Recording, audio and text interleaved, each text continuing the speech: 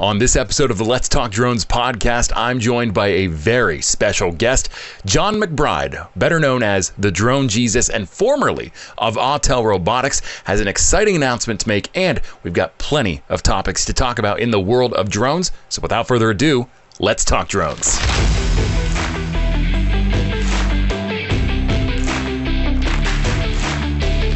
What's up? It's Chris the Drone Geek, and welcome to another episode of the LTD podcast. I told you earlier this year we'd be kicking off the LTD podcast again after a brief hiatus, and we're really starting off with a bang here because we've got some big news and we've got an even bigger guest.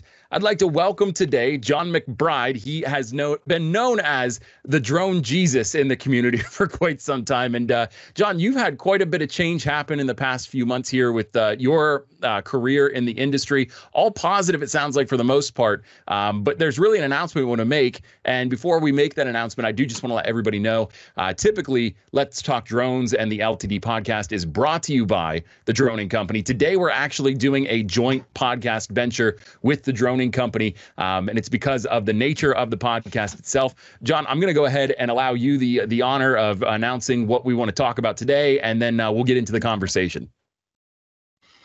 Well, thank you, my man. I really appreciate it, as always, being here. We've done this a couple of times, you and I, talking to each other over the years. Yeah, I think that's great. And trying to bring in a little bit more value. You had mentioned a little bit of my career and career change.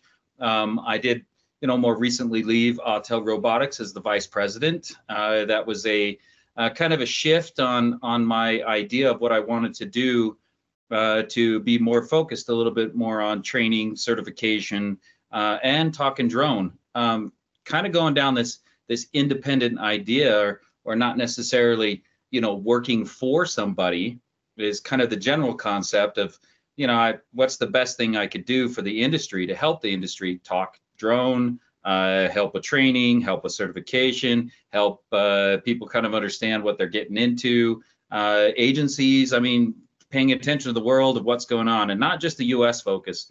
I think we've kind of looking at that global focus and global opportunities as well. There are a lot of people still learning a lot about it, but as far as this announcement, what are you thinking there, Chris? Yeah, the big announcement that I was made privy to, and that we've sort of been talking about recently, is your new involvement with the Droning Company. An entity that's been around now for about 3 years, and that's really sort of what brought you and I together. Is sort of what sort of created this catalyst for this conversation, and how we've been moving forward together. Yeah, let's talk about that. And then I'll kind of talk a little bit more of where that kind of fit into my play. So, I definitely, again, trying to look at more of an independent kind of helping the industry concept. One of the difficulties of that and trying to start a new company, when I announced that on LinkedIn, I had talked about kind of starting a new company, UAS Tech Talk, and there was two reasons for this, and primarily was, one, to kind of say that I'm working on something, so don't hire me yet.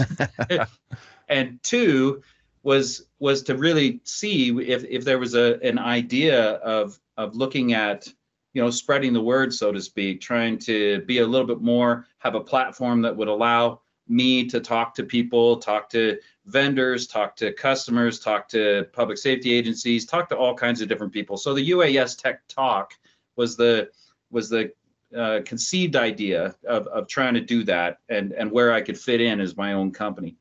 However, I did look into what it is to try to start, and that can be a very complicated thing.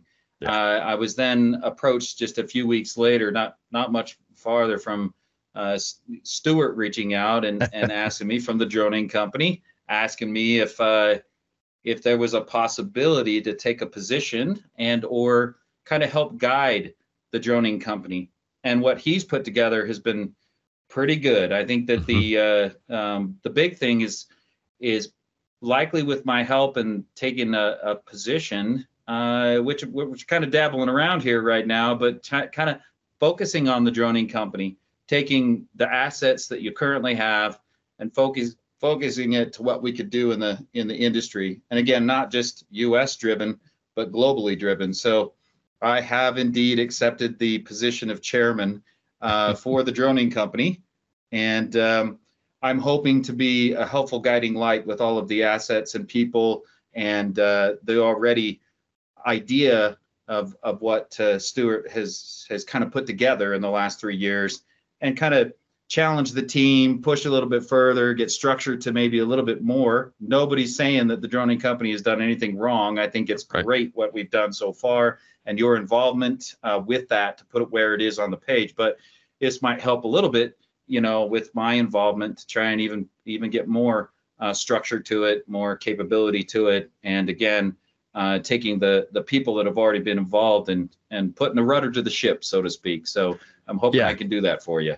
Yeah, and I think you're the guy for the job, and everybody that's not everybody, but a majority of the people that will be watching this understand my involvement with the droning company. They're not just a sponsor; it's something that I'm actively involved with as well. But when the conversation came up that you were potentially going to be jumping on board as the new chairperson, I was excited, and one of the reasons that I was so excited was not just because you were really fun to talk to, really easy guy to get to know and hang out with and work with. But it's also your knowledge base and, the experience that you bring to the table. When they brought me into the droning company, the idea was I offered a knowledge base of drone technology that they didn't currently have. And so I was excited about the opportunity to share what I had. But then, you do get to a point where you sort of realize, hey, what you've got in play isn't necessarily, all you need to get where you want to go. And so now that we're bringing somebody on board like you, who, has the experience, has the knowledge, has been working in this industry longer than me or anybody else that's in the droning company, it is an exciting proposition because, I have full faith that you're going to open some doors for us that we maybe didn't have the keys for before. And, you've got the keys. You're the key master. Well, don't put too much on me, but, at the same time, I think, again, that the vision of droning company initially was a great vision. I knew about you in the industry. I knew a little bit of just what droning company meant, or kind of what it kind of was, but I really didn't. I mean, to be honest with you, and I think that's the one thing about it is that we want to be able to put in together partners, and a lot of partners. We got to get this idea of coming to a centralized point that we're all on the same page, so to speak. Yeah. And it's really hard when we have so many people that between hardware manufacturers, software manufacturers, users, pilots, commercial pilots, but it's gotten so big, even to the UTM stand. We're going to be flying in drones someday. These have all got to centralize at one point or another in the industry to really absolutely make it not necessarily grow, but just everybody's on the same page. And it's really hard when everybody's still throwing spaghetti at the wall. It's really hard when people are still trying to figure out what's going to stick and changing and pivoting every other 6 months or year. It's even harder to keep up with the hardware. I mean, we got a new announcement with the new aircraft, and this new manufacturers coming online. This new drone is going to be out there. This new it's constant, And I can't even imagine where your position has been with the droning company to try to stay abreast with that. Plus your other podcasts and companies and stuff too. So I've been primarily focused on training and certification, but at the broader stage, I pay attention to what's kind of going on in the industry. I pay attention to what people are talking in the Facebook groups where people call me constantly and ask questions and not only about their product or what they're, that they've got a firmware problem, but, what do we do what should we do? What guidance should we look for? Where should we go to get our 107? Just very still basic things that battery management, all of these questions that just come along because you and I have been doing this for a little while, but there's some people that have no idea how any of this stuff works. And I meet them every day. Every day I talk to people that are fresh greenhorn people, maybe considering, where to get into the droning industry. and how to do that. And I'm hoping to use the droning company and everybody to kind of help be that guiding light, so to speak. Yeah, yeah, and I find, especially with a lot of the birthing of new drone companies and entities in the industry, what seems to happen, and I don't know if this is fact, this is just my perception of it, is we have a lot of people in the VC realm, venture capital realm, that are looking to make money. And I mean, that's what they do. They invest to make money, and that's their living. And this industry is really exciting because there's a lot of moving components and there's a lot of possibilities for it. But what happens, I think, a lot of the time is you get somebody that has this vision of what could be, but they don't really have the ability to bring it to life, whether it's because of a lack of capital or just because they don't know, they can't really put the plan in place. They know what they want the end result to be, but they don't know how to get there. They haven't forged the path yet.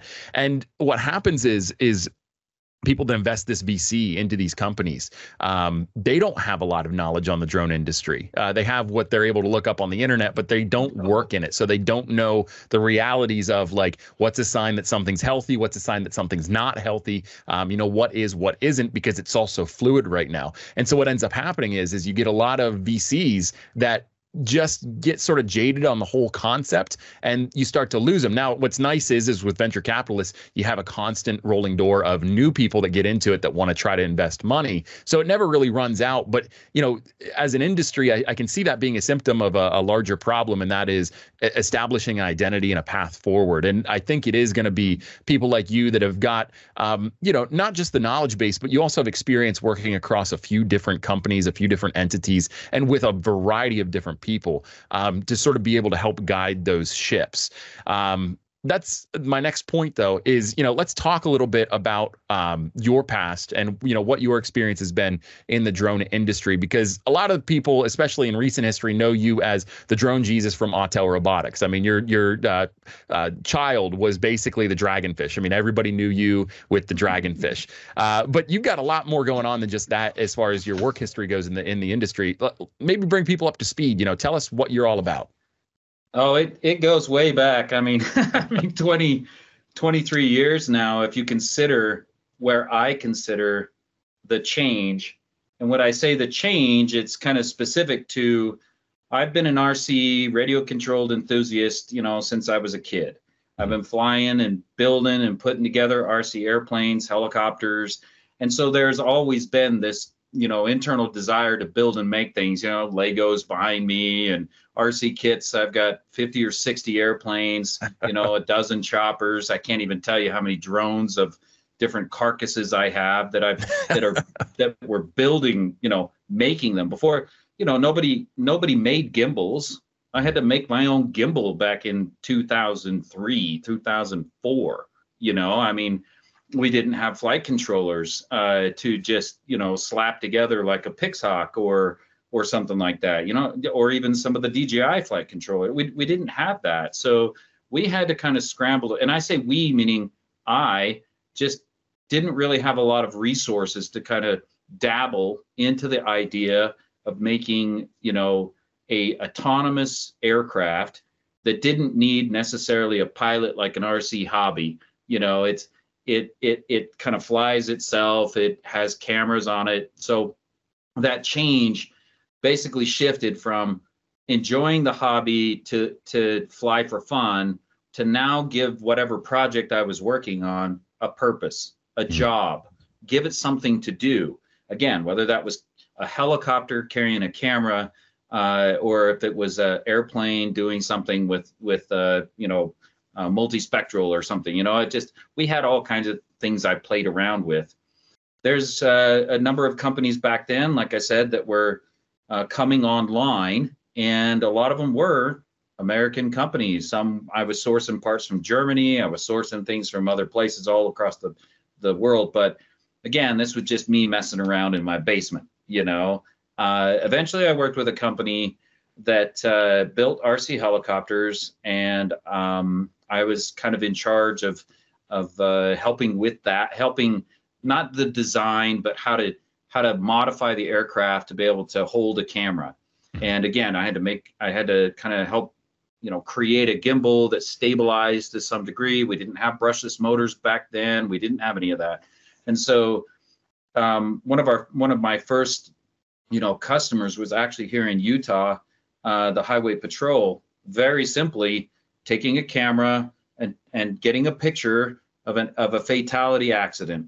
That was it, and an aircraft like that, an RC helicopter, not a drone, with a camera up on the front end to take a picture, $50,000 to $70,000, without even blinking an eye. And so now, I mean, today, what you can do with something like a mini or a smaller UAS like that, holy cow, it's astounding what you can do today versus what you could do even just barely 15 years ago. So you got to consider, 15 years ago, we didn't have lithium polymer batteries. We didn't have brushless motors. We didn't have cameras that were like meant to be integrated. These were handheld walk around JVC cameras that we'd slap on these things. And, so that's kind of where it started, just messing around with it, to then moving into a hobby shop that kind of focused. By that time, the Phantom had been released. I was building the F550, the 450. They even made a 330, DJI did, S800s, 900s, and you're still kitting this stuff together, But, the multi-rotor, because we didn't really call them drones yet, the defining company that I believe, in my opinion, I won't say that this is really exactly the point, but the guys that came along and called something a drone were Parrot. Parrot came out with a product, called the AR drone, that we all then now recognize as a multi-rotor, 4 blades. It was definitely a consumer product. I even bought one. I got a picture of one in 2010 flying in my kitchen, and it used my phone, Bluetooth connection, moved it around, not the traditional RC stuff I was used to. I just thought, man, cool. But they called it a drone. And so in the hobby world, again, a little bit more deeper history, we didn't really call them drones yet. We called them multi-rotors, and that's what they were called, because they had multiple rotors, 3-blade, 4-blade, 6-blade, 8-blade, whatever it was that you were designing. But I moved on to commercial. I was getting away a little bit less from the hobby side, and then was hired to a company, RMUS, Rocky Mountain Unmanned Systems, out of Utah. I think that's where the kind of my knowledge really started to excel with my partners there. We were introduced to a lot of companies that needed help. We were introduced to a lot of product. DJI was kind of getting their stuff moving along. And for me, a guy that made stuff in my basement, I could make 2 or 3 of those a month. All of a sudden, I could sell 2 or 3 a day. I could sell 20 a day. And these are all really focused on trying to get the enterprise side kind of pushed forward. I didn't want to do consumer. I kind of stayed away from that because it's very noisy.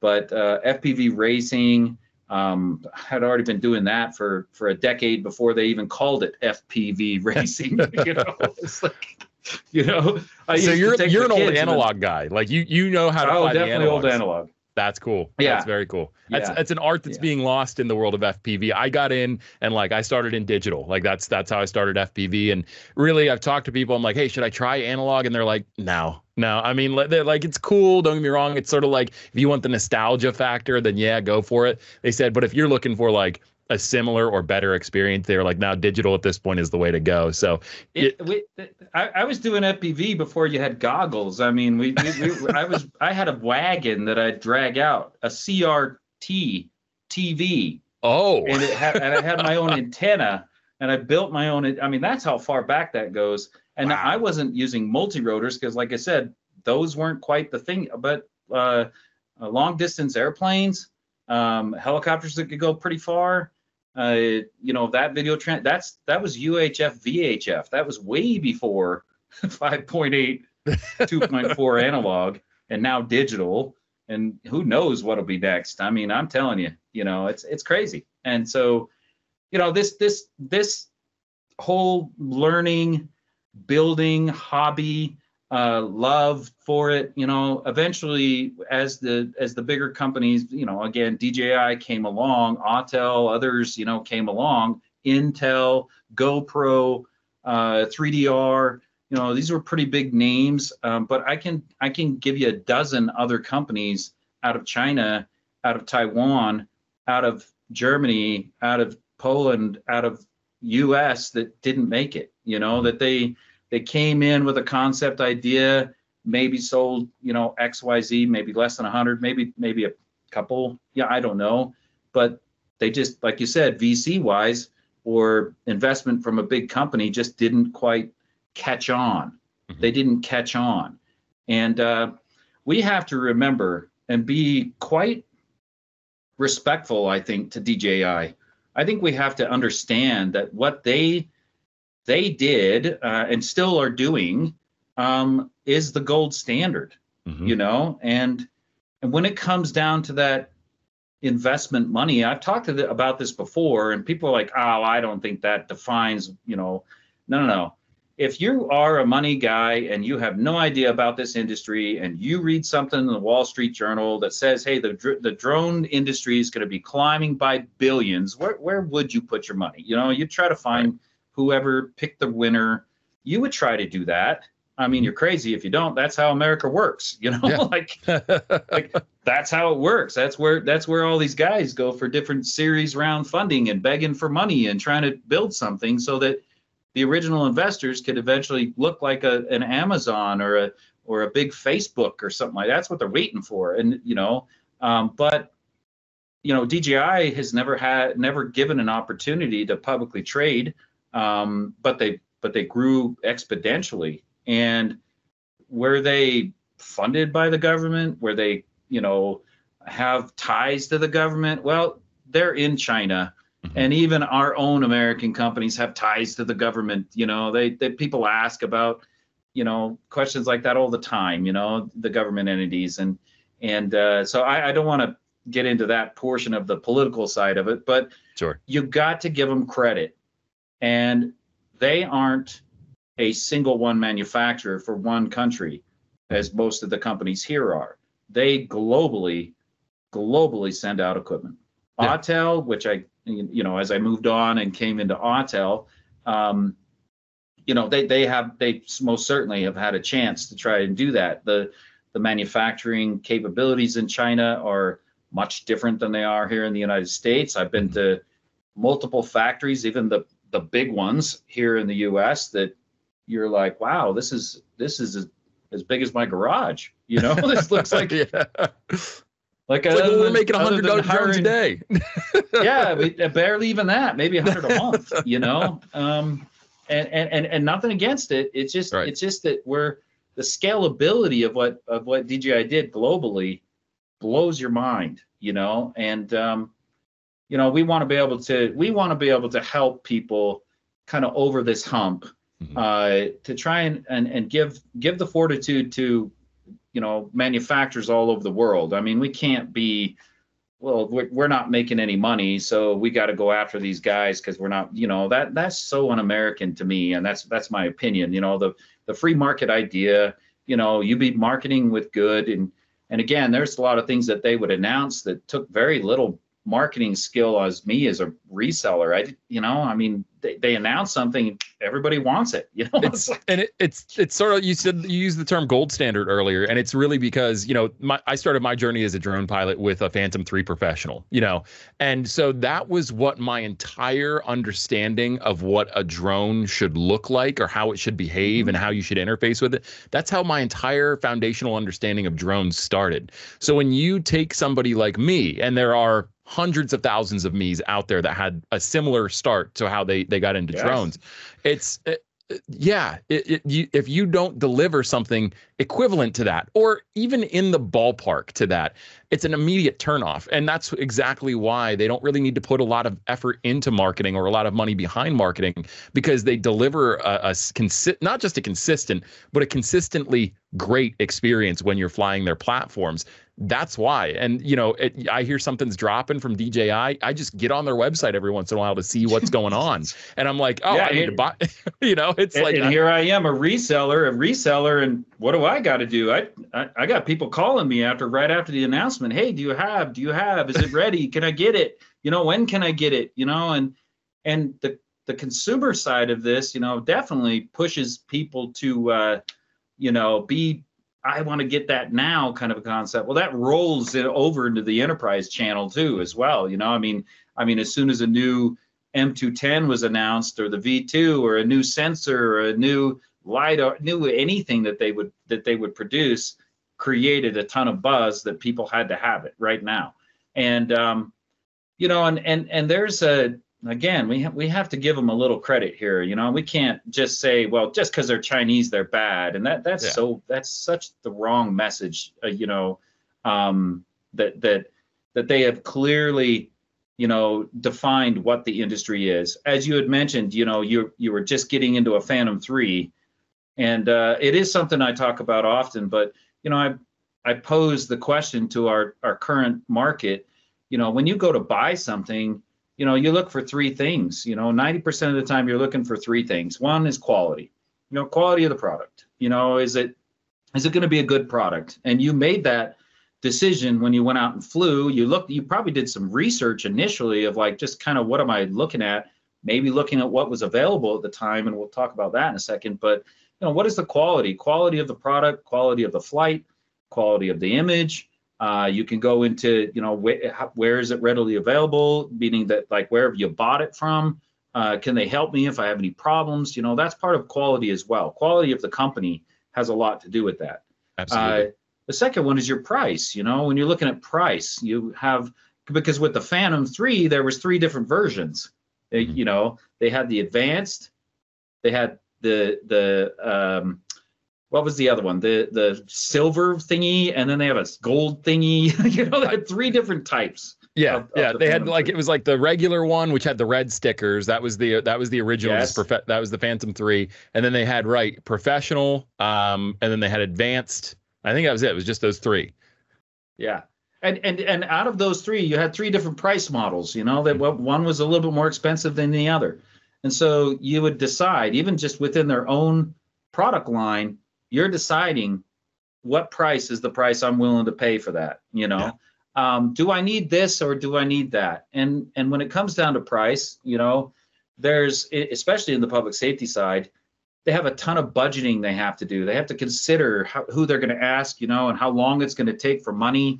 And they don't always just have an open credit card like some consumers or some people do. So when you get up into the 15, 20, 25, 50 plus range, you're really asking them to literally pull teeth out of their faces and try to, it's really hard for them. It's really difficult, it's, but the third point, was availability. And when you're ready to purchase something and you figured out it's great, I want it, that's a great price, when can I get it? Mm-hmm.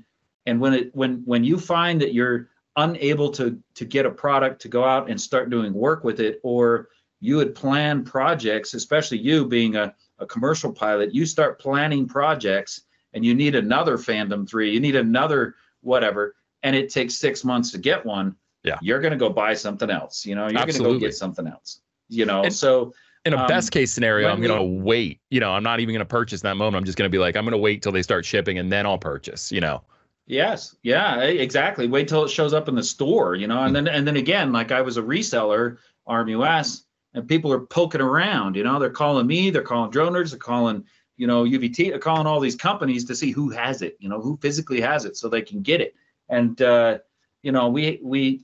DJI did a really good job with this on all three categories and still does. Mm-hmm. And that's where, again, it becomes challenging for, when Autel released the Nano and the Lite, the Nano, which is supposed to be kind of a push against the Mini series, the Lite that kind of pushes against the Mavic series, that's really hard to be like, I'm 20 or 30% more.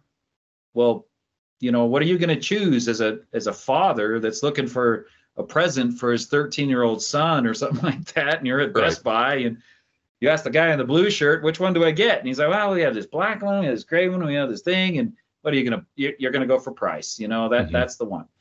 You'll look at quality maybe later. You'll look at specs maybe later. But if it's more expensive, you would expect more value and more quality out of it. And again, if it's not available, then we're going to choose something else, very quickly. So those are going to be the biggest challenges with our American drive to change the industry and try to manufacture and create a little bit more. And again, I wanted to touch on quality as well as not just the flight time and the camera. When I have a product that is fully integrated into other systems, software integration, flight logs integration, moving video and data somewhere, all of these things have got to be part of that gold standard that DJI created, because again, you nailed it, man. The experience that you had out of box, ready to go, it was a positive experience. And if you cannot give that to a consumer, no matter what layer they are, that's a problem. That's a big problem. When you've got somebody out there doing it all the time, and the only thing we can win with is check the American-made box, but everything else of those 3 points suck.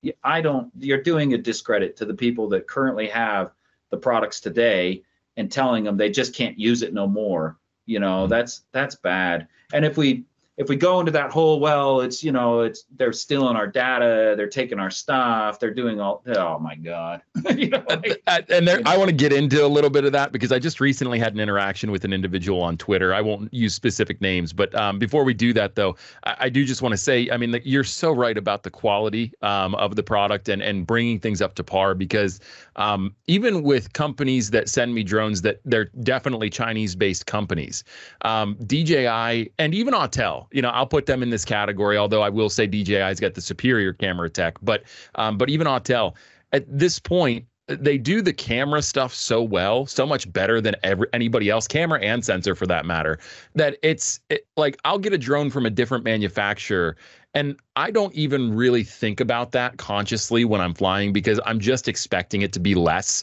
So what I'm looking for when I do that is, okay, we already know the camera's probably not going to be up to snuff. But what can they be up to snuff on? Okay, well, ease of setup is one thing they can be up to snuff on. How quickly can I get your drone up in the air and how much of a pain in the neck is it? And then the flight experience, just because DJI and Autel have sort of cornered like, hey, we've got top of the line camera systems on our drones, and these other companies don't, that doesn't mean they can't put together a solid flying machine. And so when I fly their drone, do I feel like I'm in full control of the drone? Do I feel like the drone's going to fall out of the sky? Do I feel like, XYZ while I'm in flight? And as long as most drone manufacturers can deliver at least a somewhat easy experience when it comes to setup and flying, they typically get a good mark from me, just because you can't even put them in the same category as those top two drone companies. It's hard to. No, one of the biggest things is like, and again, you got to give them credit. I'm selling DJI equipment out the door at ARM US. We are, both enterprise level and in some cases consumer level. Even though I said we didn't primarily focus on consumer, well, you'd have people that are just starting. They're just getting going. They want to buy the M300, but they're not going to go out and spend that for their first drone. So they're going to buy a Phantom, a Mavic, experience, kind of get the ball rolling, so to speak. Well, once you're kind of offered, a plethora of different product lines that people can move through, a lot of the companies that I've worked with, all of them, they make one. They make one drone. Maybe they make two. I mean, they don't make a plethora of movement, through the stuff. So when you're talking quality of flight, that implies that every drone that DJI has ever made, every version has got flight controller tech that is based on that model. Mm-hmm. They don't make, I get very frustrated by people that use an open source architecture and the Pixhawk idea and maintaining this idea that that, well, that's what the DoD wants. And I'm like, once you're in that architecture, you're locked into, you don't have as much, I believe, variables to play with: the size, the video transmission systems, the control systems. You're kind of locked into that. Even the sonar sensors and the LiDAR sensors have got to be kind of specific to that architecture. I mean, the DJI has, close to 1,200 engineers that just work on flight controller code for all of their different drones. They don't have one guy that just does one codex for, one aircraft. They've got to come up with, if they make it this big, it's going to fly differently than something that big. Yeah. And if it's even bigger than that, it's got to have different algorithms and IMU characteristics than the next one. And when we get this perception that, oh no, we can make something just as good, that's why we have a lot of problems with stability in flight. At least what I've seen. Autel started with that open architecture, and then they started making their own proprietary flight controllers, proprietary stuff for everyone. We do not use, or I can't say we anymore, but Autel doesn't use a Pixhawk in the Dragonfish. Mm-hmm. There's no way that aircraft could ever fly based off of that hardware. It mm-hmm. has to be custom made. It has to be priority code. It's got to be that mm-hmm. proprietary stuff. It can't be that. And even if you look at, it's just got brushless motors, it's got servos to move things around. It just can't.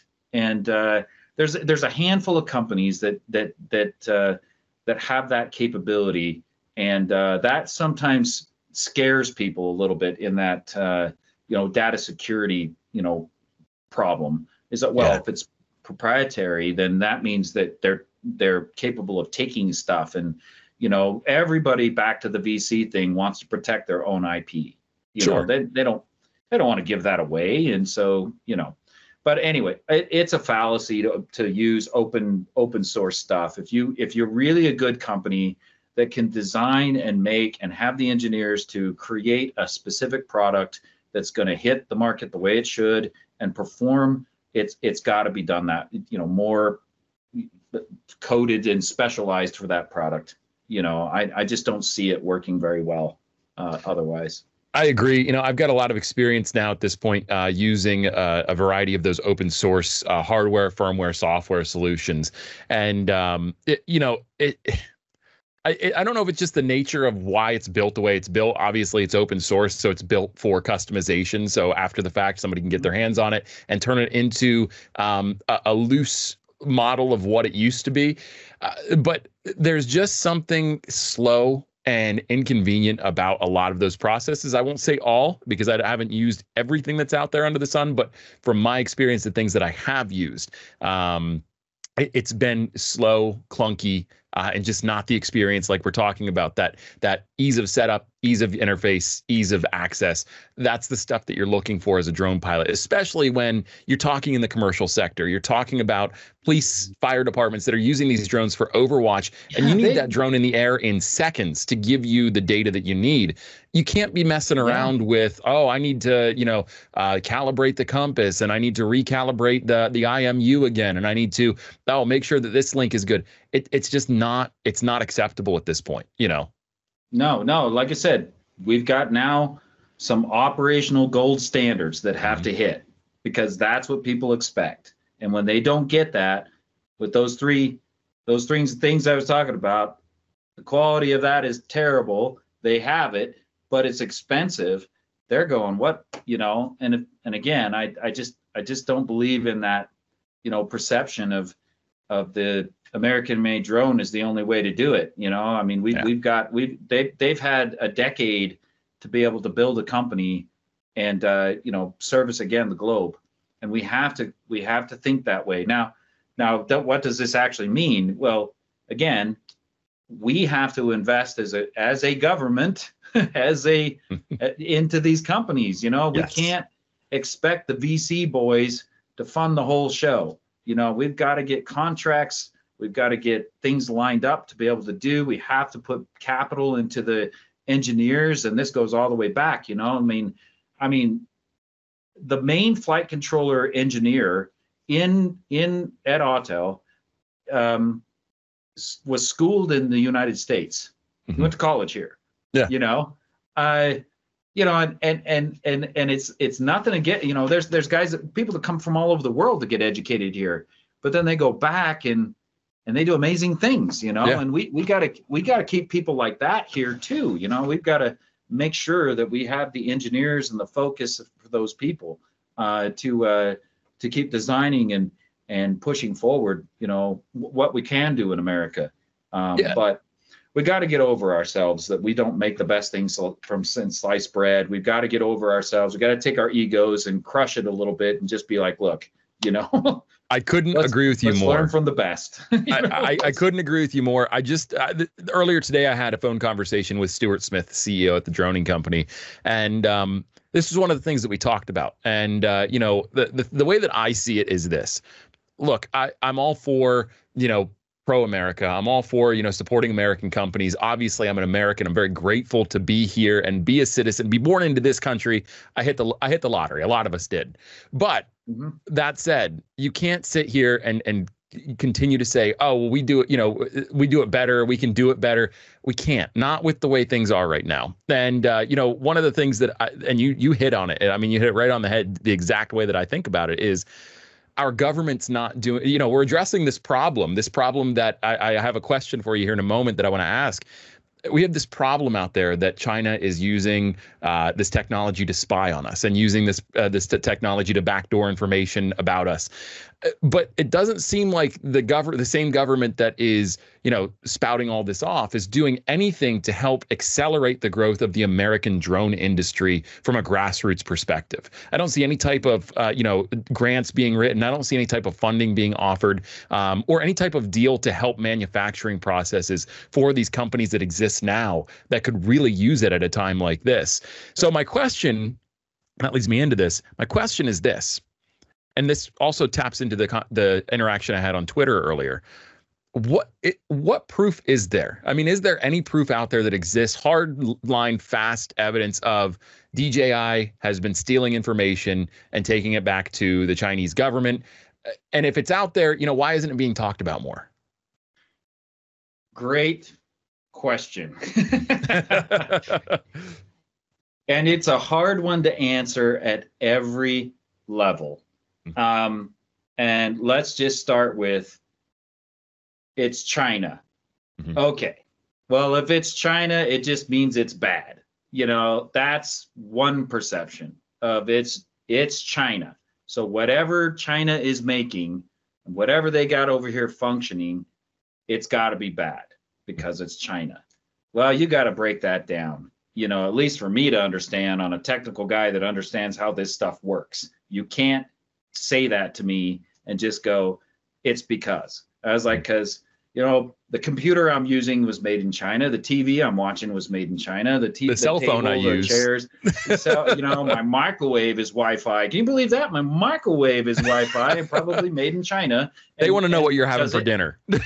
I mean, come on. I mean, it will tell me when my dinner's done cooking and it's attached to my Wi-Fi. Can you believe that? That's where we're at. And if that becomes we can't have microwaves anymore that have an app connected to it because it's going to tell China something.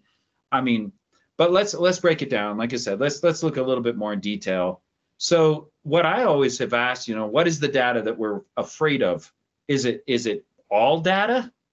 Is it flight log data? Is it firmware data? Is it picture video data? Is it user data? Is it just data? I mean, you got to break that down to define exactly where and what you would consider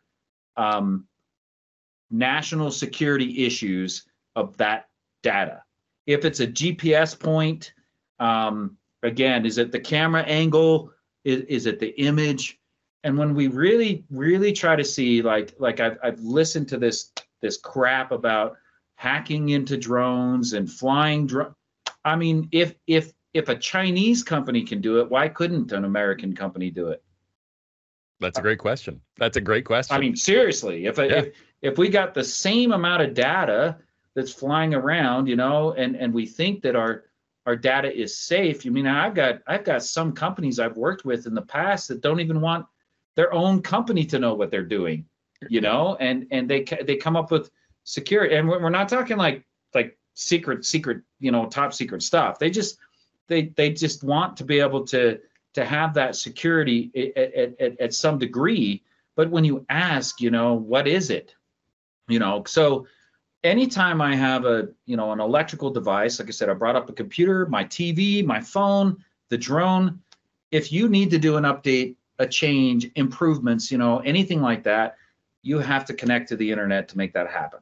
Yeah. You have to have a way to do that. Only other way around that is if you have the actual file that you can load into it. So if I never had to have this talk to the internet or connect to the internet, it's the only way I could make it a dumb phone, a dumb device. But if I had the ability to manually update these things, there's no way that the internet would ever touch it. I actually put out a thing. I said I had an Inspire 1, and I retired that bird at 3,300 flights. Wow. You flew that a lot. A lot. Training, videos, whatever you want to do, even prior, this is long before 107 stuff. And so here, 3,300 flights. I mean, how many times did I press the record button? How many mapping missions did I do with it? How many anything? And I put out a request to anybody that could show that I had flown anywhere or did anything with that drone in that 3,300 flights. If they could play it in China, show me something from China, show me the data, show me that I actually even flew 3,300 flights. Yeah. Show me the last 200 flights I even flew. And the only reason I knew I could make this claim without ever paying out a dime to anybody is because I never connected it to the internet. Mm-hmm. It was at a point that didn't need to be updated anymore. It didn't need to be messed with anymore. And I didn't have to have current map systems loaded onto it. I didn't even have to run the actual DJI app anymore. And so for the last 2,000 flights, I used an iPad that didn't even have connection capabilities ever, And so that data never went anywhere. Well, how do I teach people to be safe with things if there's not a way to do it within their own system? If I can't operate the drone without being connected to the internet, well, that could be a problem. And we're back to what data is important, what infrastructure, that's another layman term I hate listening to, is infrastructure. Uh-huh. You're like, what infrastructure? Like, what's a blanket specific term. Infrastructure? It's such a blanket term, does that mean don't look at the tree that's growing somewhere, or does that literally mean don't look at nuclear facilities that we can somehow fly a drone in and it can steal all of our data? Dude, if that's the case, then we got a problem with more big than just problems.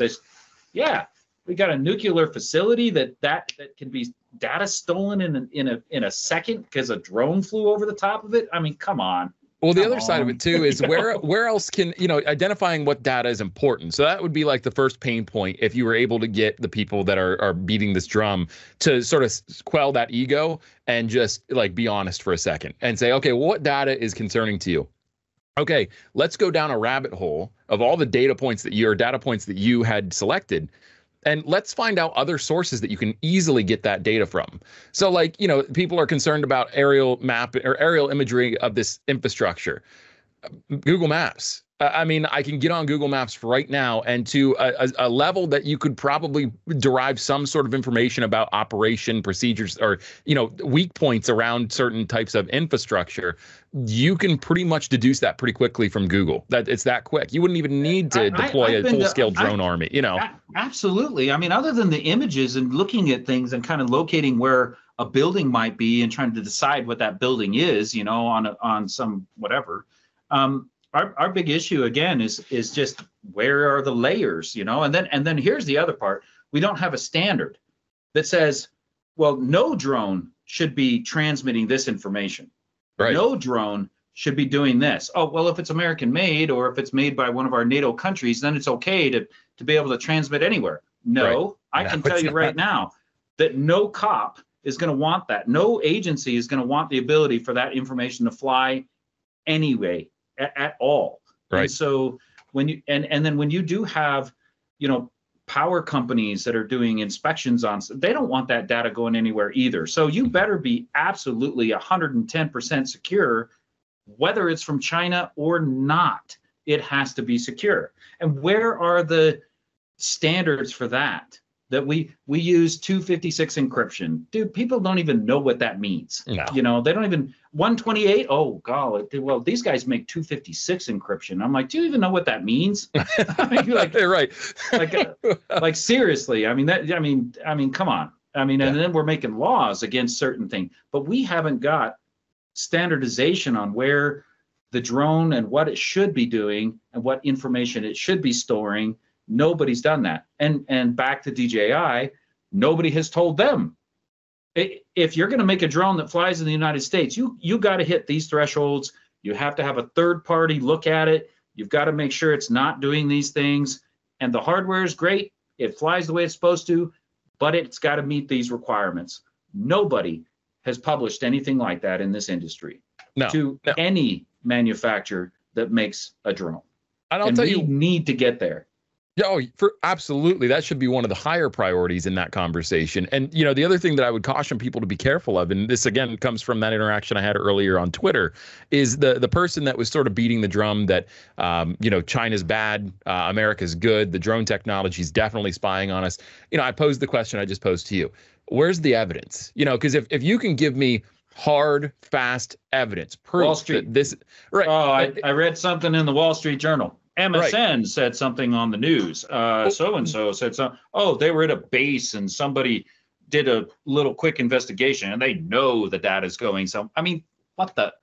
I can give you federal investigations that actually happened that said otherwise. I can tell you that there were people that have looked at it third party, whether they were hired by DJI or not. And it's out there. There's a phrase that I've noticed in this link, and then as I started to go down the rabbit hole and look for other similar articles, because this person sent me a link to a website that looks fairly official, something government style, but it's not government. There's a phrase that they use, and this is what I caution people to be careful of. Could be, possibly. Those are phrases that are meant to instill a little bit of uncertainty, and that's the source of that paranoia that's happening right now, is that uncertainty, that fear of what could be. We don't have any proof that I've seen, and like you, I eat, sleep, and breathe this stuff. I would be pretty well versed on any type of proof that's out there. It just because it could be doesn't mean it is. And so should we be aware of the could be's? Sure. I think anybody should be, no matter if it's China, no matter if it's France, Germany, whatever. 100%. But 100%. Unless it's happening, why are we basically on the verge of dismantling what we've already built drone-wise in the country? Because it's China. It's China. That's exactly it. China bad, America good. That's what this whole thing is boiling down to. I'm a VC guy that's not making any money, man. What the hell? I've been putting money into this company for the last 3 years and nothing's happening. Why isn't it happening? Well, we got these guys that are just kicking our ass, and we need to get rid of them. And there's no other way to get rid of them than to get lawmakers involved. And that is going to set a bad precedence. And like I said, give it some time.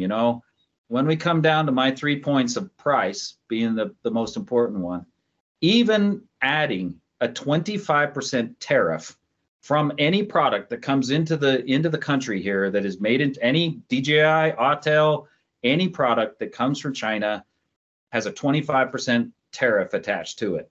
And it's still, and that's passed on to the consumer. It's just, you could buy it over there in China for $1,000, but here you've got to add 25% on it. That's what it's passed on to the consumer. And that 25% is still added, is still cheaper than the rest of the American options, still cheaper. Yep. And when you consider, again, back to my points, quality, price, and availability, that is what is going to win. Yep. And you can't deny people the ability to pick the best things to get their jobs done. Absolutely. pull that away just because we are in that possibility, phase, and if that's what it's going to, if we go down this road, which I caution our legislators to just, you have to prove it to me.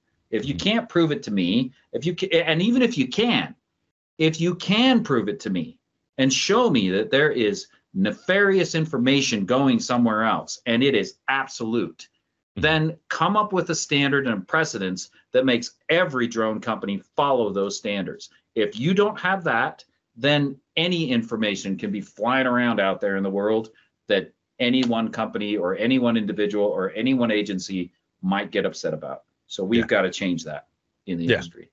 There's a lot that I think needs changed before we can seriously go down this route. And, you touched on it, and I just want to reiterate it is, I look at some of these other countries and some of the ways that their government is supporting the manufacturing, not just in this industry, but across many other industries as well. We're addressing what is being perceived as a problem. We're addressing this paranoia-based problem, but we're not doing anything to actually. We're acting in the negative. We're not doing anything in the positive. So it's okay. We have this perceived potential problem here. Okay, fine. If you're going to say that, we'll let that stand as it is right now.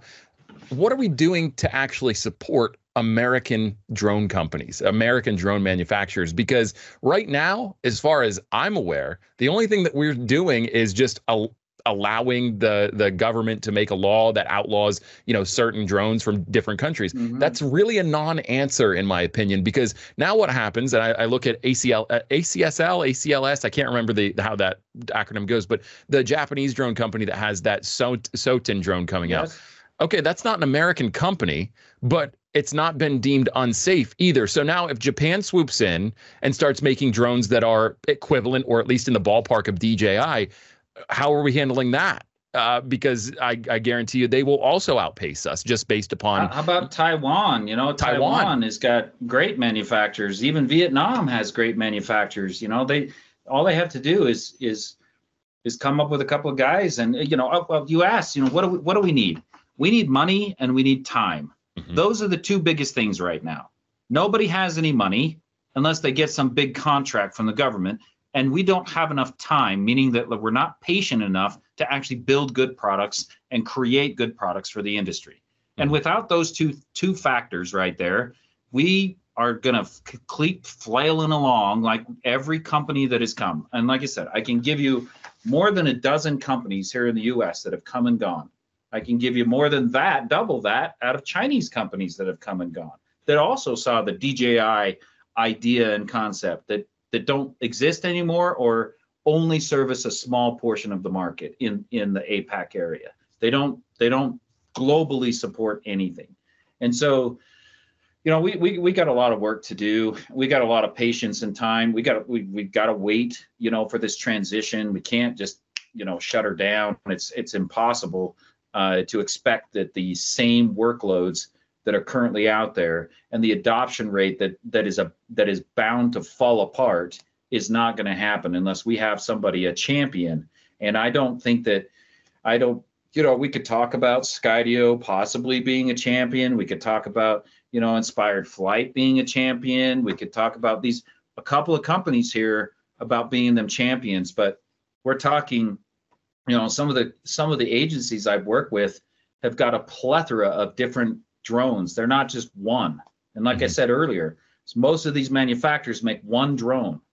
They might make two, but when you look at some of these larger agencies that have 30 or 40 different drone types, or drone out there, and they have 3 Dragonfish, they've got 4 M210s, they've got 25 Mavics, they've got 5 Autel, they've got maybe a Skydio, they've got a thing.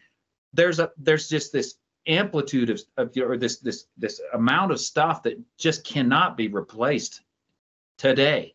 Yeah. With the work that they're currently doing, you just can't do it. And if you and I saw a really good friend of mine, Christopher Todd, who had put an article out. I read this article that kind of outlined how it's semi-hurting the industry. There's no doubt about it. But in Florida, they're making this transition. I can tell you that there ain't nobody happy in Florida. Nobody. No. I mean, Nope. we can say that, yeah, they banned all the Chinese drones. They can't buy Chinese drones. They can't use Chinese drones. And there's some people that are buying some American stuff, and but are they happy about it? You know, are they pleased with what's going on, or are they forced to do it, and that's all their options, so they have to be happy about it? You know, that's a different feeling. It's That is a different unnecessarily feeling. making people's lives more difficult. You know, we come back to, and it's an easy low hanging fruit example, but like you think about a police officer or a police department that utilizes drone technology for search and rescue, for overwatch during tense situations. You're taking an experience that, again, seconds, you've got your drone out, set up, ready to go, and it's in the air. And now you're complicating that. On top of that, now you're adding some different nuances to the flight. DJI has got their flight algorithm. Whatever they're using to fly their drones is top of the line. I've flown dozens of drones at this point in my life, and there's no question in my mind, even including Autel in that conversation, DJI's is the best. The flight experience is second to none. So you're taking that comfort and that convenience out of a situation that's already extremely tense, and you're adding more stressors to that situation, which is only going to result in inefficiencies when they conduct their job. So that little boy that got lost in the woods, you know, and it's 10 degrees outside, and he's in a t-shirt, you know, now his time, you know, that he has is cut, you know, by a significant portion, because the drone technology that they used to be able to depend upon is now causing problems that they wouldn't have had before. 100%. It's a scary thought that we're doing this all in the name of China bad, America good, to boil it down to caveman terms. And that's sort of where I come up to it. And you used the phrase earlier, and I laughed really loud because it's the exact phrase I used when I talked to Stuart a little bit earlier. To me, and I want to get your opinion on this, to me, this has nothing to do really with spying, data breaches, things like that. It has everything to do with China's kicking our ass, and we can't do anything else but legislate them out of the competition. That's all I see it as at this point. I hate to be honest about that, or have my also very, that's my opinion. Mm-hmm.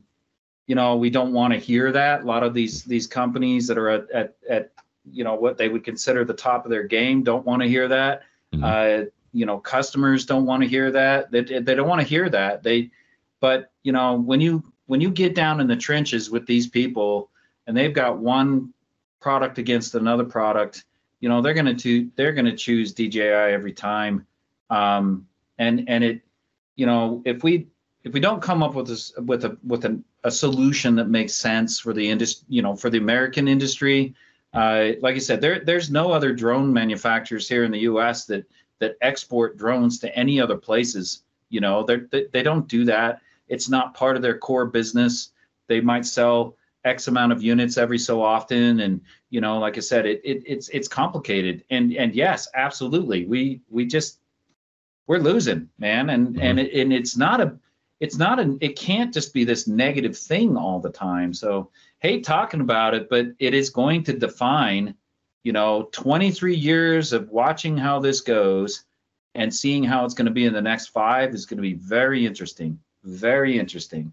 Yeah. And you know, I did talk to, you know, a gentleman not too long ago that did bring up the whole national security, and you know, it's un-American not to think otherwise the way I'm thinking. And I'm like, well, hold on. I'm like, let me tell you something. You know, I care about the cop Mm-hmm. that goes home at night. I care about that kid you just talked about. Mm-hmm. I care about the agency that's making those differences in there, and the impact of budgeting back on other things they normally would spend money on and can be accomplished by the drone. They're Mm-hmm. saving money. They're saving time. They're saving lives. And we jump onto the public safety side a little bit more easy. We get that, you know, oh man, feel bad about the public safety because they're doing what they can. And if we're not prepared to just shut that down completely and just hopefully they can figure it out, if we're not prepared to find out that they're just not going to do it at all, because we're not going to give them the time. And I Right. said money and time. They don't have the money, and they don't have the time to wait out for some fantastic drone company to come along and make what DJI is making. They don't have that. And when you look at all the other industries that are currently out there doing stuff, mapping and GIS stuff and inspections, and they're going to have to stop. And when they stop, we already went through this in 2018. We did this. We went through this cycle of we don't want DJI, and there were no other great choices. And the industry, the customers of the industry figured that out. Then they, well, it's okay. We can still buy. We can still use. It's okay. And instead, again, I had to give classes on how to consider disconnecting your internet, how to do firmware updates if available differently, how to manage your data differently. These are ways that we overcome those problems. But just again to generalize it to that they're just bad because it's China it's just not the way to go. What do you say to people? Because I hear this a lot too when I speak with people, and much like the person weaponizing patriotism against you in that conversation, it's un-American to think any other way than we need to have only American drones. That's an unfair statement, but that's neither here nor there in this conversation. But what do you say to people that say to you, well, John, it's really not that big of a deal because they're only banning the use of these drones in, certain sectors, the federal projects, for fire rescue, for police. What do you say to those people? Because I also think that's a non-answer. Same. I mean, how do you get around it? Like, I mean, if we're going to federally exclude, things, well, industry. And I say industry meaning like, the power companies, the infrastructure guys. I mean, guys that are doing things that are not government at all follow that. Yeah. They follow that precedence. Like I said, I'm going to bring it up. In 2018, there was a don't fly any DJI drones on the bases. That was a memo that came from the Army. Then Berkshire Hathaway Energy Group, that owns a whole lot of energy companies in the United States, followed suit. They said, well, if the Army's worried about it, then maybe we should be worried about it. And that's exactly what happened. So when that kind of, well, if the government's worried about it, then we're going to be worried about it. Then all the drone service providers are also going to be worried about it because their clients and customers are not going to want them to use the drones. They're going to say, oh no, I heard about that DJI China thing, or you can't use that here, and that's not going to be good, No. But there might be some industries and some agencies that don't give a damn. They don't care. They'll keep using stuff, and that's fine. But that's not, again, the message we should be sending. And if we come back to what I said earlier, make a standard, make a data secure standard for all drones to comply with. If they're not all doing it, even the designs right now, you've got another gold standard that, back in the day, 5 minutes was a long time for me to fly a drone. 5 minutes was a long time. I mean, I put a drone in the air for 5 minutes. That was a long time. When I fly free FPV, especially freestyle, and I realize that the drone I'm flying can get 5 to 7 minutes on a LiPo battery, I am ecstatic about it. But yeah, I mean, if you said that now about a DJI, I'd be like, what? 20 years ago, 5 minutes was a long time. If I could get to 5 minutes and 30 seconds, I was like, woohoo. Yeah. Now people are going, an hour? God, that's it? Like, I need more than that. Wow. It's like, what? Wow. So anyway, when we look at these things that define how we make, we got to set those up too. We don't have any safety specific standards on drones. We don't have any building parameters or specifications that have to hit certain markers. And we need to get to that too. I'm not saying the government needs to get involved, but somebody's got to get involved to be able to standardize the way we do things. We don't just go buy a car from the car lot and hopefully it's got a seatbelt in it. Right. It's required. It's required. Any manufacturer that nowadays, it's required to make sure that the car has seatbelts. It's required to make sure it has certain, safety features. They crash the holy bejesus out of the things. Airlines are the same. They They got to go through egregious amount of passing in safety and performance in order to be able to be sold into the market. Yeah. And we don't look at that at all. So, and God forbid if they come up with all those standards and DJI meets every single one of them, which they will. And you know what's funny is you made a point about the aviation industry. I mean, people don't think this way, but people that are heavily involved in the drone industry realize that we are just an offshoot of the aviation industry. I mean, drones are aircraft. And so, when you look at the standards that, Boeing is held to and that Air Max is held to or Airbus is held to when they manufacture their aircraft, you're surprised that the same level of thoroughness and redundancy is not expected in the UAV sector. Yeah, some people talk about this and say, "Oh, we don't want that. We want to keep it simple." Well, it's not simple anymore. No. It's not that anymore. It's not going down and buying a drone from Walmart and flying it next to a base or near a thing, an airport or something like that, and having the whole rest of the communities going, "Oh, did you see that guy do something stupid on it? He's going to ruin our whole industry because one guy did one thing stupid." All right. Well, we got to get around that. How do you get stupidity out of it is that you limit that barrier of entry. And, right. And even though we want to be able to push people into, this aviation portion of the world, of the industry, but we got to be able to follow suit in some degree to meet those expectations, those standards. Like I said, we got to hit those things. If we don't, we're not taken seriously. And when I say, hey, if you're going to ban all Chinese, then look at Boeing, make sure they don't use Chinese devices, make sure they don't have, things in there. There's got to be something that standardizes how we do business moving forward. And we're still a very new industry, still very, all over, very fragile, volatile, changing, ever changing. And we've got to get to the point of we've set some expectations of what we should be doing. Yeah.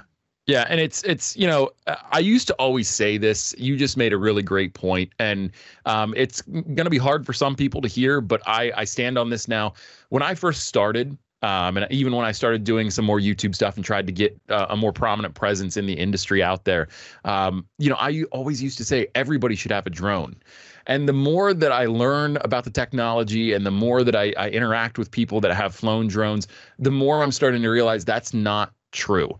There's do I think that everybody should have the opportunity to try to own a drone? Sure, everybody should have equal opportunity, but there are people out there that just are not equipped with the technology we have now. They're not equipped to be able to handle it. You're jumping on one of those layers of things that I absolutely try to define as being, it's a big deal for me. Yeah. I've taught hundreds, if not 1,000+ people how to fly radio control, how to fly an RC airplane, how to put together and do something with an RC helicopter. I had a hobby shop. I'd go out with these kids. I'd go out with adults. I'd go out with women. I'd go out with elderly people. It didn't matter. And try to show them how to fly. And even though that's definitely more complex than flying a drone, there's still some things that are going to be absolute liabilities if you don't, again, vet the people that are capable of doing that. Sure. And we have, again, standards in the aviation side, whether they're medical standards, eyesight standards, they have them. And we don't have that at all, again, in our industry. And we have to be able to pass certain proficiencies and capabilities to show that we are not going to be a liability to my agency, a liability to my company that I work for, or even a liability to myself if I'm my own drone service provider. And without those levels of threshold and being able to, again, it's a standard problem. What's the standard? Just go get your 107. Make sure you take the FAA drone zone test, the fast test. That's it. That's as far as it goes. We don't do anything else. We don't ask, what is your experience? And if some people do want an experience, they want a bachelor's degree of some sort. So So how does that apply to actual, I've got thousands of hours on drone, thousands of hours, not a couple. I've got thousands of hours on aircraft.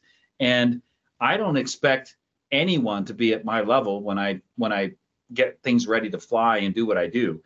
However, as I observe people that have been picked from their agency, or I see somebody that's like, hey, I was thinking about, starting a drone company. I'm like, yeah, I just don't think you don't have the capacity for it. And that's okay if people can't, but if you don't have something that they can aspire or pass and get to, or again, set levels of experience or certain jobs that people qualify for. So you touch on a great point here. One of those things I might end up working on as a thing in the droning company is that, the droning company is finding jobs for people. Mm-hmm. But how do you rate those people? And it's, how do you know that I have, X experience, what aircraft, how am I as a business guy?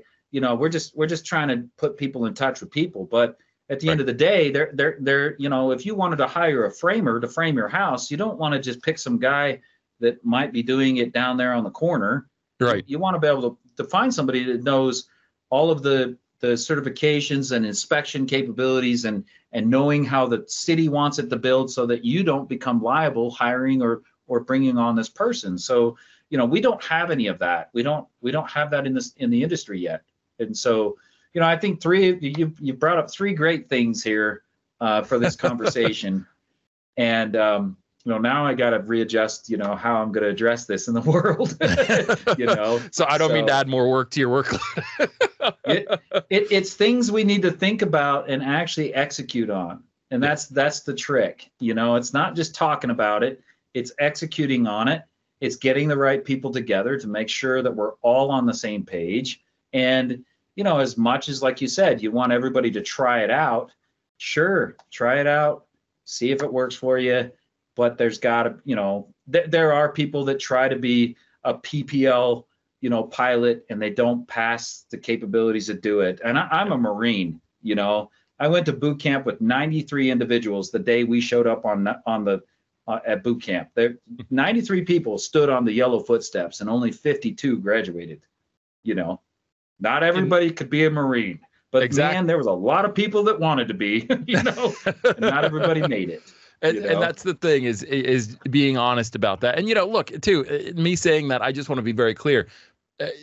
There are cases where I look at somebody and I watch them fly a drone for the first time, and I think to myself, I don't know if you have the capacity. And it's not even necessarily a performance level, because you can learn to be a better operator. It's more so your mindset while you're flying. That's what I look at is, are they behaving responsibly? Are they able to manage any type of anxiety or any type of stress that they have during the flight? And those are the things that tell me whether or not this person should be a pilot. Absolutely. I mean, I'm the pilot. Yeah. I'm the one that should decide whether or not it's safe to fly. Mm-hmm. My commander in chief, my guy that hired me, my company that's forcing me to do something, I have that choice and the power to make that decision. Right. And it doesn't matter how much you're paying me to fly something for you, Michael Bay, to make a movie. If I don't think it's going to be safe, and I am responsible for that. I am 100% responsible for the operation of that bird.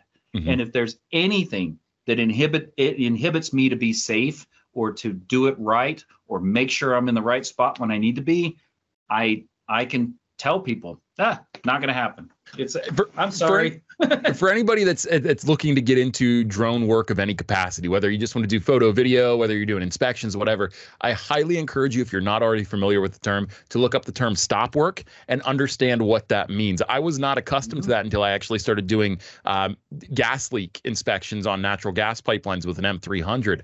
It wasn't until then when my boss at the time told me, hey, by the way, under this act that we have here, or that's in place, you have the ability at any point, even though you're not in charge, to stop work. If you feel things are unsafe or you feel things are putting you in a position that could be unsafe, you can hit that button anytime, and we have to stop, assess the risk. And if it's valid, we have to stop and we have to address it before we move forward.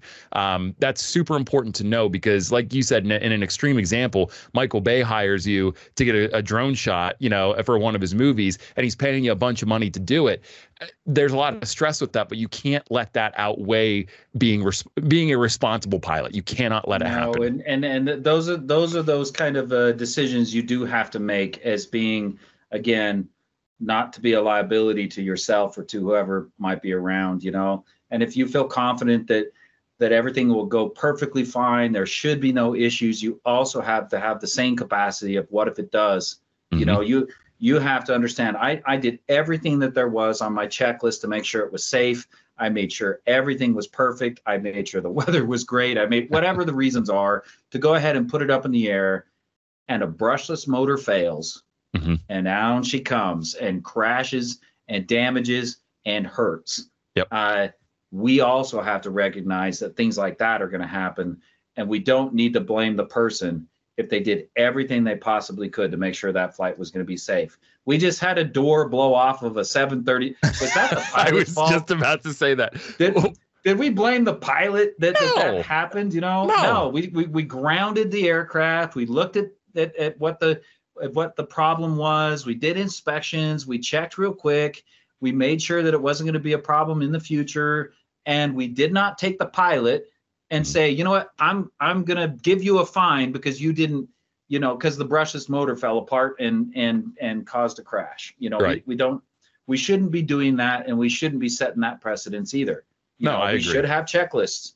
We should have people that can make those decisions and make them correctly and understand. And it isn't all about the rules all the time. Sometimes it's just a gut feeling.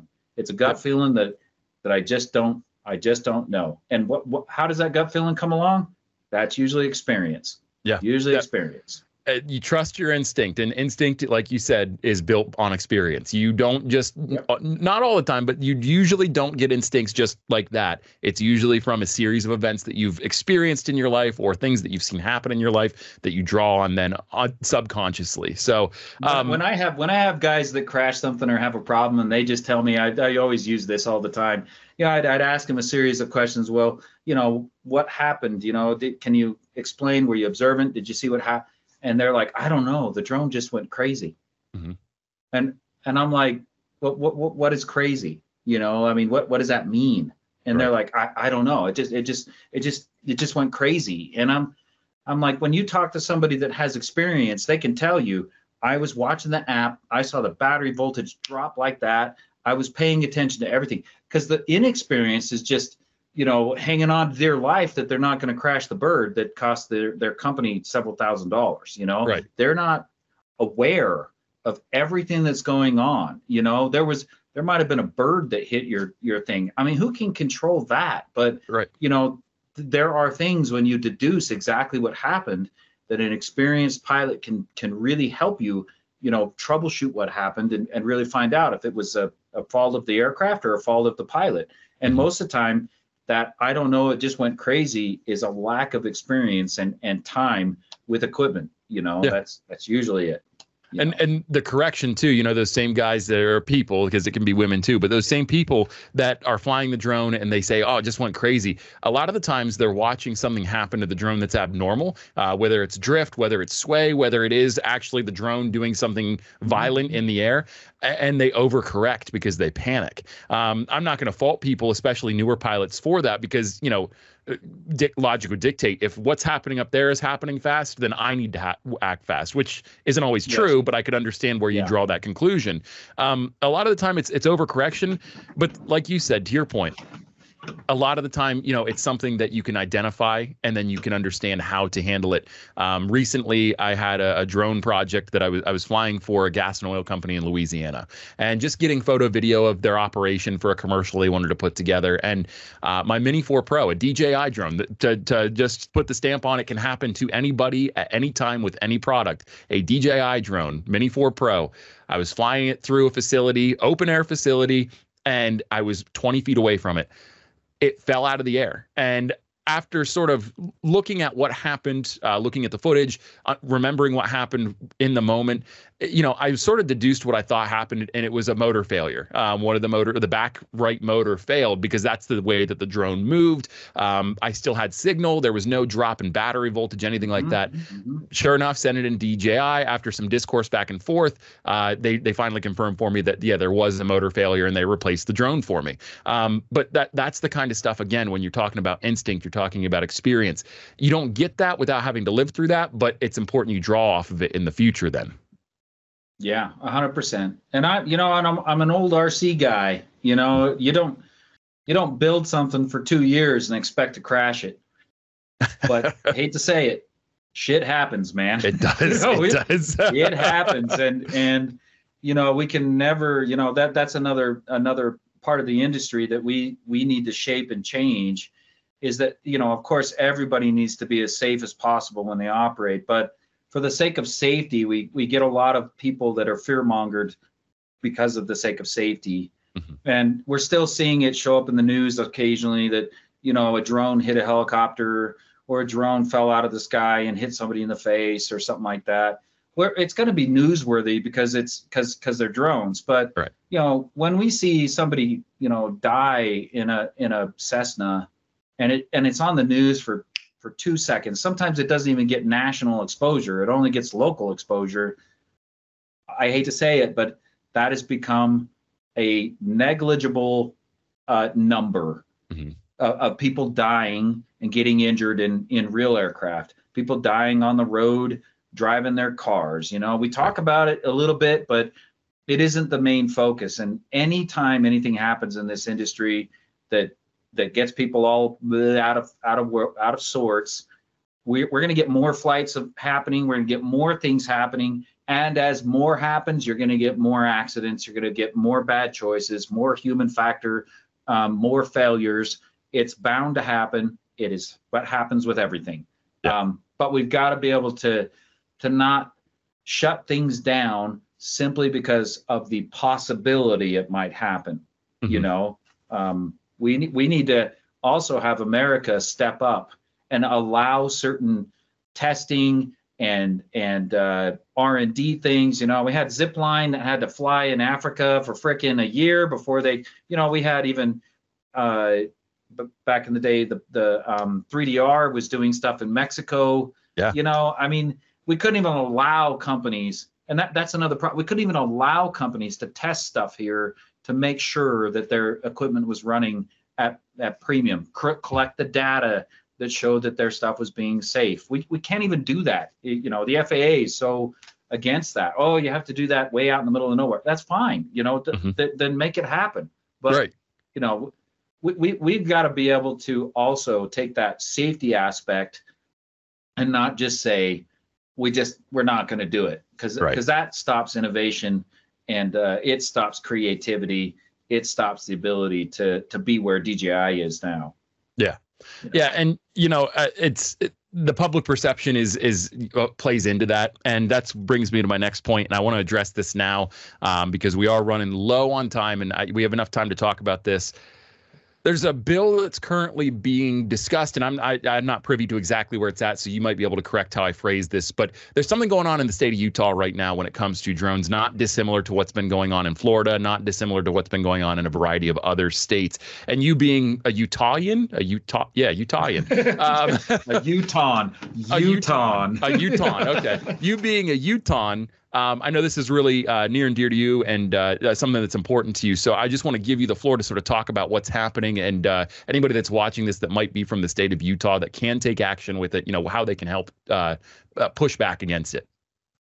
Yeah, so we've had a couple of things, our good friend Greg from Pilot Institute had put out a video that's like the government going crazy edition. It kind of explains a little bit more in detail there. So, but, about those specific laws. But the one that was kind of critical that I have been involved in or trying to give information on is more affecting our public safety. They also have come into this play of denying any more purchases or use of Chinese manufactured drones. And my closest I mean, a really good friend of mine that runs the search and rescue group here for Weber County, which is in the county I live, the city I live. Kyle Nordford's is his name. Kyle has been in charge of the drone program for the group. He's also a pilot for Alaskan Airlines. So he used his own equipment all the way back then, bought his own equipment, and by no means did he buy an American drone. He couldn't afford one. You know, most of the time, search and rescue groups are not funded by the state or funded by the city. Sometimes they're all voluntary people.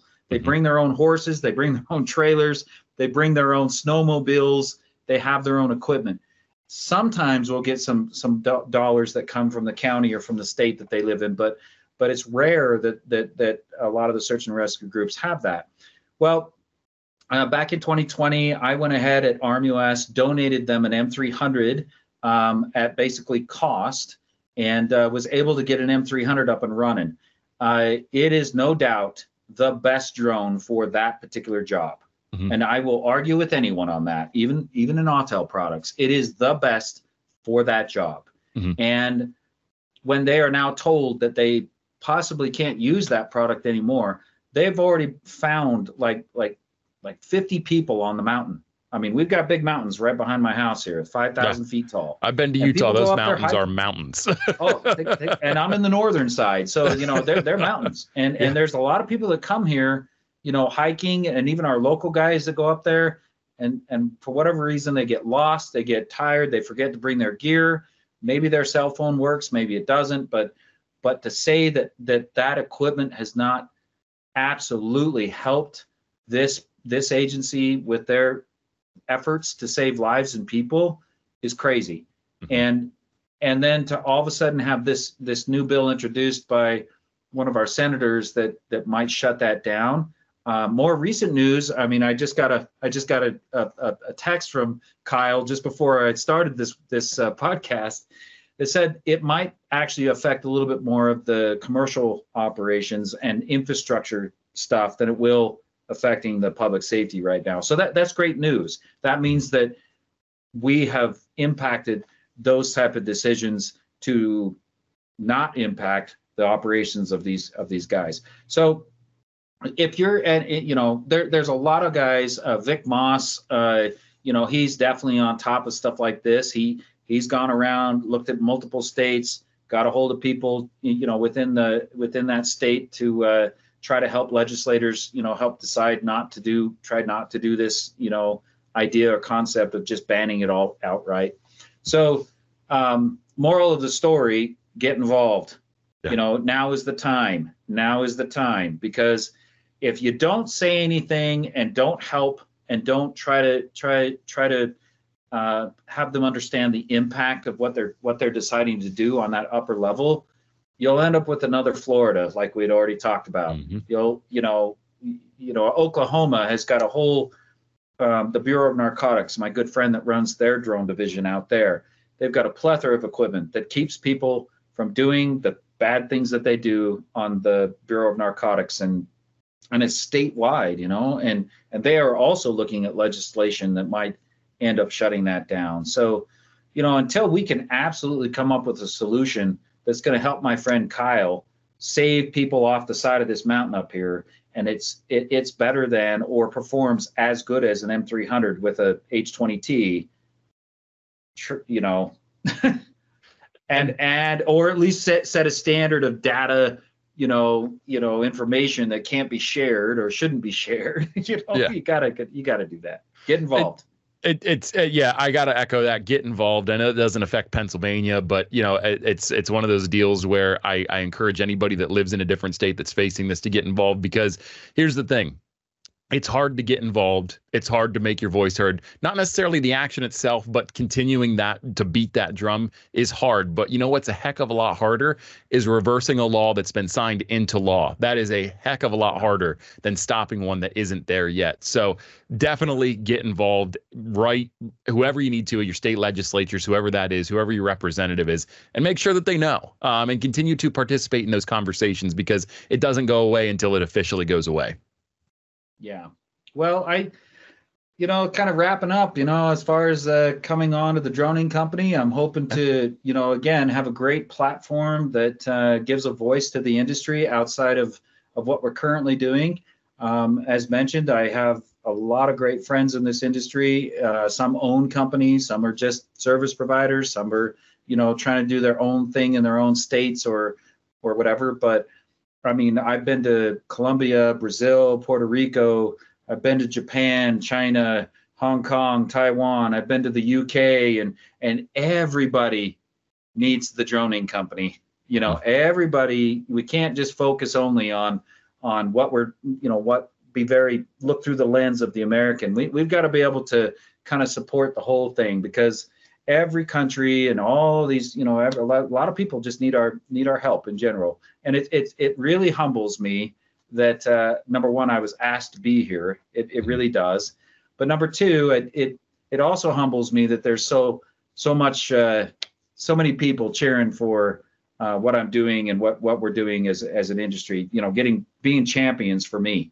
And I'm glad that you're part of it and can help us succeed and push forward. And all that you've already done so far has been, amazing to see. And I'm hoping to be the guiding light and help out with that. So. Yeah. And, to reiterate our point from earlier when we talked about this earlier, too, is, we're excited to have you on. I'm ecstatic to have you on, because not only are you going to bring, benefit to the droning company and the drone community as a whole, it's going to be great from a selfish aspect for me to actually get some more exposure with you, because you've so much to teach and so much that I can learn. So I'm really excited about that, man. But, on top of that, too, like, if you go to these shows, and I've met some of you out there that might be watching this at these shows, you'd come up to me, talk to me.